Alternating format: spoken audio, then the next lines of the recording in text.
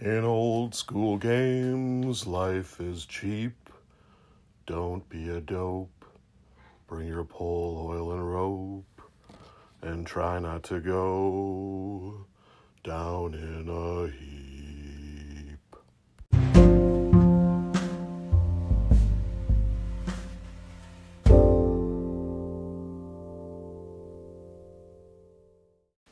Hello, everyone. Welcome back to the Down in a Heap podcast. I'm your host, Rob, podcasting to you live from beautiful Northeast Minneapolis.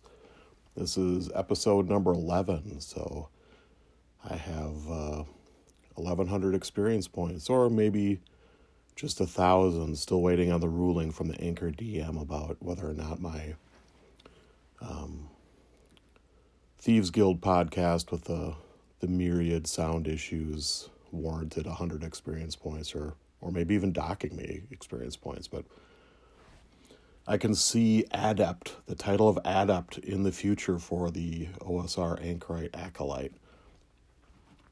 So today I was planning on talking a little bit about another BX mechanic that I like to use in a lot of my role-playing games. But before we get to that, I had a few call-ins. First is Froth from the Thought Eater podcast.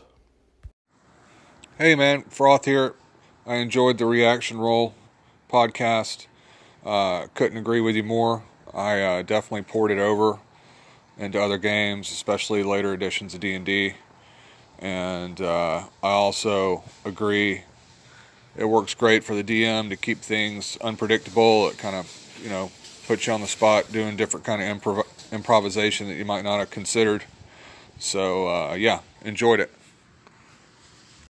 Thanks for the call-in, Froth. I appreciate your comments and feedback. And yeah, I totally agree that using reaction is a method for the DM to kind of inject some uncertainty into the game, and especially for the DM itself, as you allude to, where you have to react to this die roll and somehow incorporate it into the game and in a seamless manner, or at least hopefully a seamless manner, and come up with explanations for why it occurred, or just, to play along with it, and it keeps you on your toes. About porting it into later editions of D&D, as I've alluded to, I never played 3 or 3.5 or 4 or Pathfinder, so I don't know how well it would port in. I assume it's something that would be fairly easy to use. It's my understanding that there wasn't really a reaction roll kind of situation in those editions, but I could totally be wrong. I am more familiar with 5e, having run and played that a lot, and I have tried using the reaction roll mechanic in that, and the one thing that makes it a little bit wonkier is just that the attribute adjustments in 5e scale a little bit higher, so a high charisma has more impact if you use the same mechanic as is than it does in BX, so that's a little bit tricky, but you can use it as an initial reaction, and then, you have the whole skill system with persuasion and all that. So I suppose those successful uses of those skills could shift the reaction up or down with a successful die roll. So it would be, I think, fairly easy to work those mechanics together. Next up, I've got a call from Tim Shorts from Gothridge Manor. Hey Rob, Tim Shorts from Gothridge Manor here. Yeah, the reaction things, the table's very nice as a general rule, but like you said, what you get and what you see a lot of times are going to be two different things. And because it's not like they've lost their intelligence because you've rolled, because if the innkeeper rolls a 2 and doesn't like you, he's not just going to, come out. He's going to try to get as much money from you. And then maybe he's not the most scrupulous barkeep or bartender, and he might give a tip to the Thieves Guild of which room, and maybe, allow them to go in there and steal something from you because he doesn't like you. kind of thing. And I think that's a smart way to run a game. And I think it's more fun that way, add a little complexity to it. So great episode, Rob. Keep it going, bud. Thanks for the feedback, comments, words of encouragement, Tim. I really appreciate it. And yeah, the reaction roll interjects this whole uncertainty, like I was saying to Froth too. And as you point out, that's a great kind of interpretation if the barkeep is a little unscrupulous and maybe turns that informant to the Thieves Guild, and because so many characters will just leave a lot of their swag up in their room, and so it's pretty easy to access to a thief or even just the innkeeper. They probably have a pass key or something, and if there's a lock, and as they come back from their latest adventure and find that their room's been ransacked, and that sets up a whole cascade of possible scenarios. There seems to be nothing worse to a PC than being snubbed or robbed by someone. And in my experience, they are a very vengeful lot. And that could set up a whole scenario with the PCs in an ongoing feud with the thieves gang or guild or whatever is around. But these reaction rolls create all kinds of situations you didn't foresee, and maybe the high priest in the town has a terrible reaction that was completely unforeseen to the party and harbors a grudge, or maybe the local sage really likes the party and gives them information and hints about things, or the local warlord hates the party and tries to extract some kind of tribute from them all the time. The possibilities for emergent play with reaction rolls, morale rolls, and just a good set of encounter tables creates a whole set of circumstances that your whole game can revolve around. All these things are just nuggets of gold for emergent play style. So thanks again to Froth and Tim for the call-ins. I really appreciate the listeners and the feedback. So here we go to the main topic.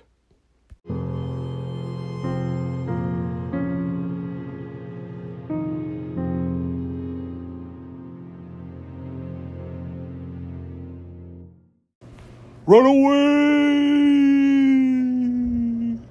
Ah, yes, morale. It warms my heart to think of this mechanic. Like reaction, it's one of those things that's almost vital to me for capturing an old school type of D&D adventure game play. Because, part of what balances out, if you want to use that kind of odious term, the players and monsters, is that monsters a lot of times will just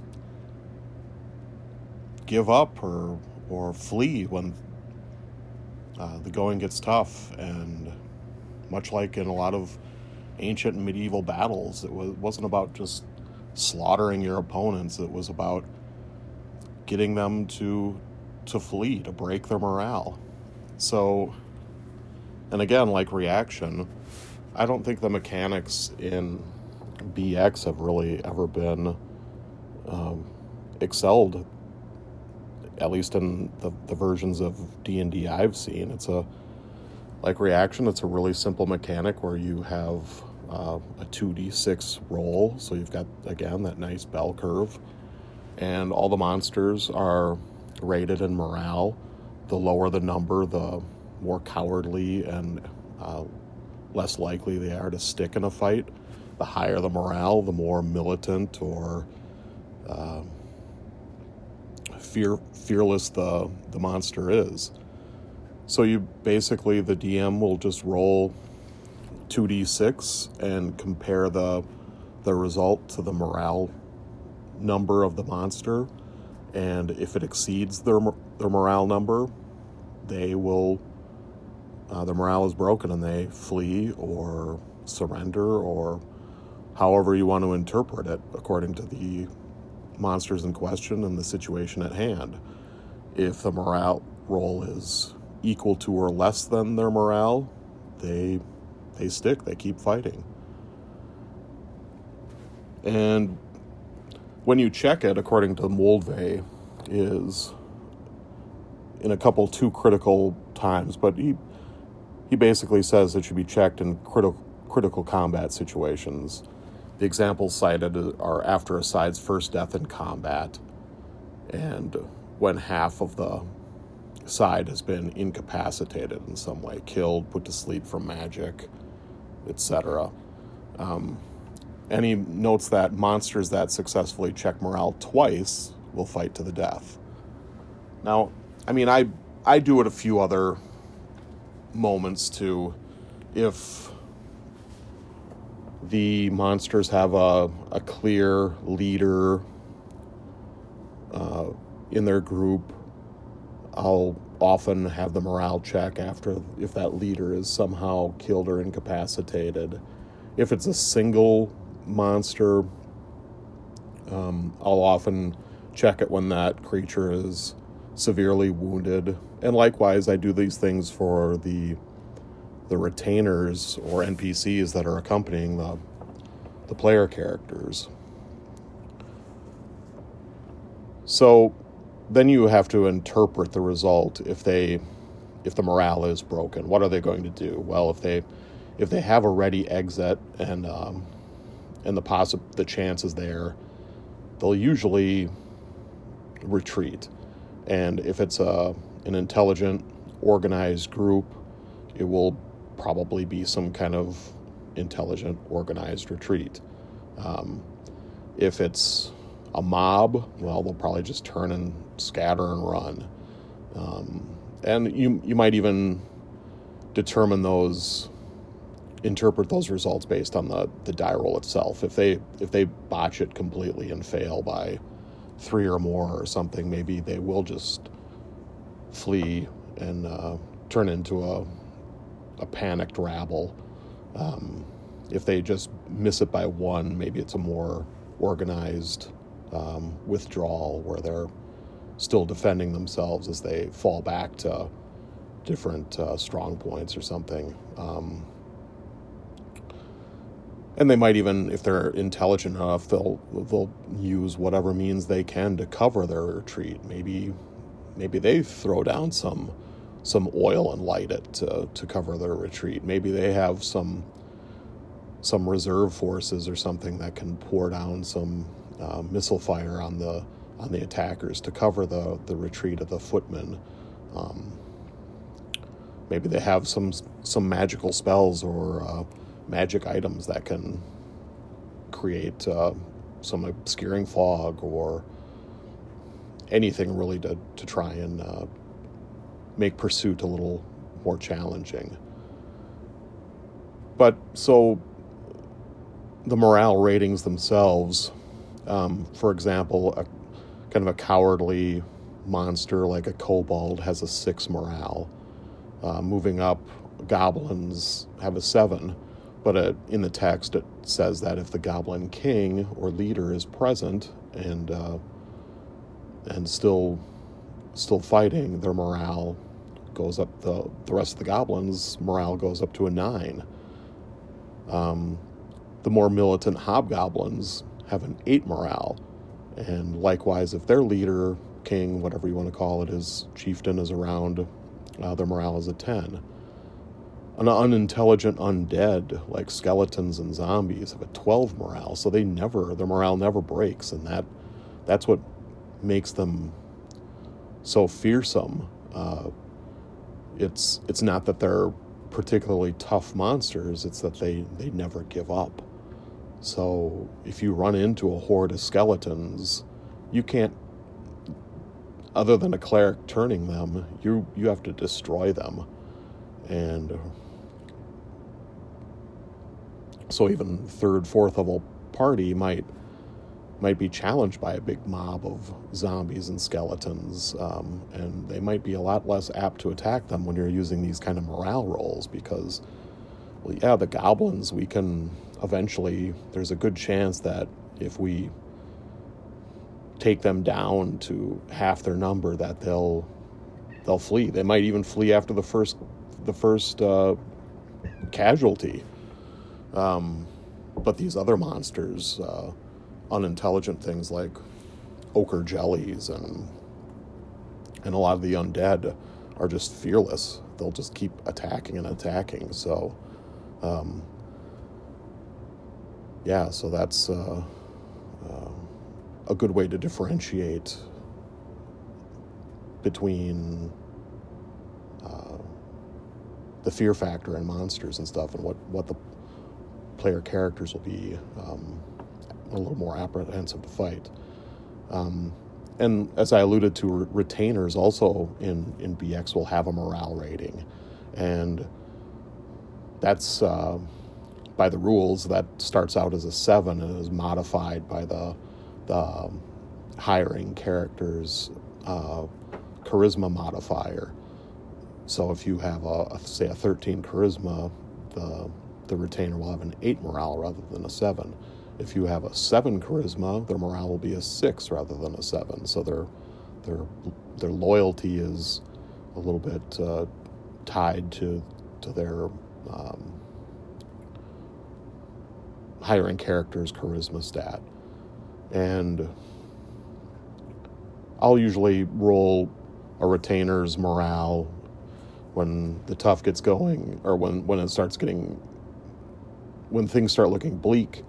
If they suffer a wound that's fairly severe, where they're to the point where one more hit can kill them, I'll also roll their morale anytime the party tries to tell them to do something, so something dangerous. So if they hand them a potion and say, "Hey, drink this and see what it does," well, they're probably not going to just blindly do it. Or if they're always the ones kicking in the door to see what's on the other side, chances are eventually they're going to say, "Hey, why don't you do it once in a while too?" And I'll also roll their morale, as Moldvay suggests, after an adventure to see if they continue to accompany the party or if they go their separate way. And morale, much like how I run reactions, can go up or down depending on how the retainer is treated. If they're given a valuable treasure, if their life is saved by the party, the morale might permanently go up. If they are continually asked to do the more dangerous things, take the lion's share of the risks, are poorly paid or harassed, I might not even roll morale in that case. They might just say, screw you and take off. And that's how interpreting these morale checks come into play too. The retainer might decide, I know I'm leaving. This is a bad scene, and they might not just walk or flee. They might hang around until it's the chance to take revenge is in their best interest. Maybe the person they decide they hate now is severely wounded and relying on their retainer to try and get them back to civilization, and the retainer can just either take them out in a moment of weakness, or take their treasure, whatever swag they have, rob them and take off, take the horses, however you want to play that out. And as far as monsters go, well, if they surrender, now there's a whole new dilemma and opportunity for play, because you've got prisoners now, and what do you do with them, and what kind of information can they give to the party members under questioning, and And what exactly is going to happen now? Can you somehow convince them to be an ally? Will they perform some kind of task for you? Will they be a guide? Will they just be a nuisance? It's a whole new ball game just from a die roll on a failed morale check. And that's what I like so much about these morale rules and reaction rolls, is that, it adds uncertainty to the play, and gets you out of your patterns as a DM. Rather than always having the monsters react the same way or fight to the death, which so often happens in games I play. How many things actually fight to the death? Not too many. But it adds uncertainty for the DM too. It makes them feel more like they're taking part in a game rather than just telling a story that they know the end results. So what else am I forgetting here? I always feel like I forget something when I'm doing these podcasts. So I will also give morale mods based on the initial encounter. So if the monsters are clearly outclassed, outnumbered by the party, I tend to lower their morale by 1 or 2 initially. And conversely, if they believe that they outclass the party, either in power or sheer numbers, I'll give them a temporary boost to their morale. And as the circumstances in the combat evolve, if they're clearly winning or losing, I'll maybe bump or lower that number again. But yeah, BX morale is something that you can port over to most games.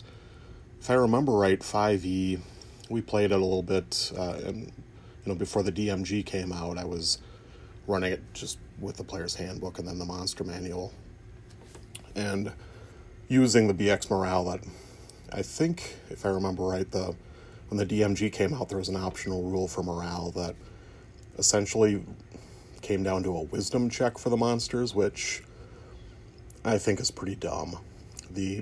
Because I think how do they arrive at a wisdom stat for a monster anyway? How do you give a wisdom stat to a skeleton or a plant or something, or a rat? But what you get, and I don't have the monster manual DMG handy, so I'm going off memory and might be wrong here, and I apologize if I am. But just looking at the monsters or the creatures in the back of the player's handbook that are available kind of like for familiars or stat blocks to use if you have a druid that's using shape-shifting. Because wisdom, I think the way they arrive at wisdom in a lot of ways is based on the creature's 5 senses.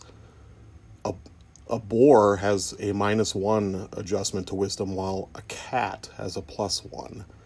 And that seems pretty stupid to me because, I own cats, and sure, they'll challenge little rodents or birds or something like that, but anything big advancing on them, they flee. Whereas a boar, aren't they supposed to be pretty fierce?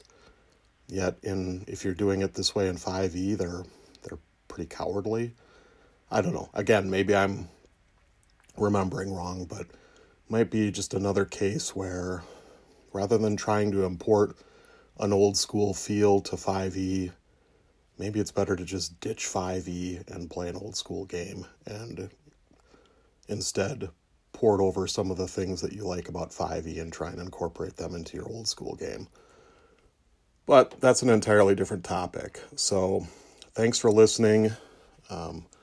If you have feedback to the show, ideas for the show, give me a call on the Anchor app. Thanks again to Froth and Tim Shorts for calling in. Listen to their podcasts at Thought Eater and Gothridge Manor. And until next time, don't go down in a heap.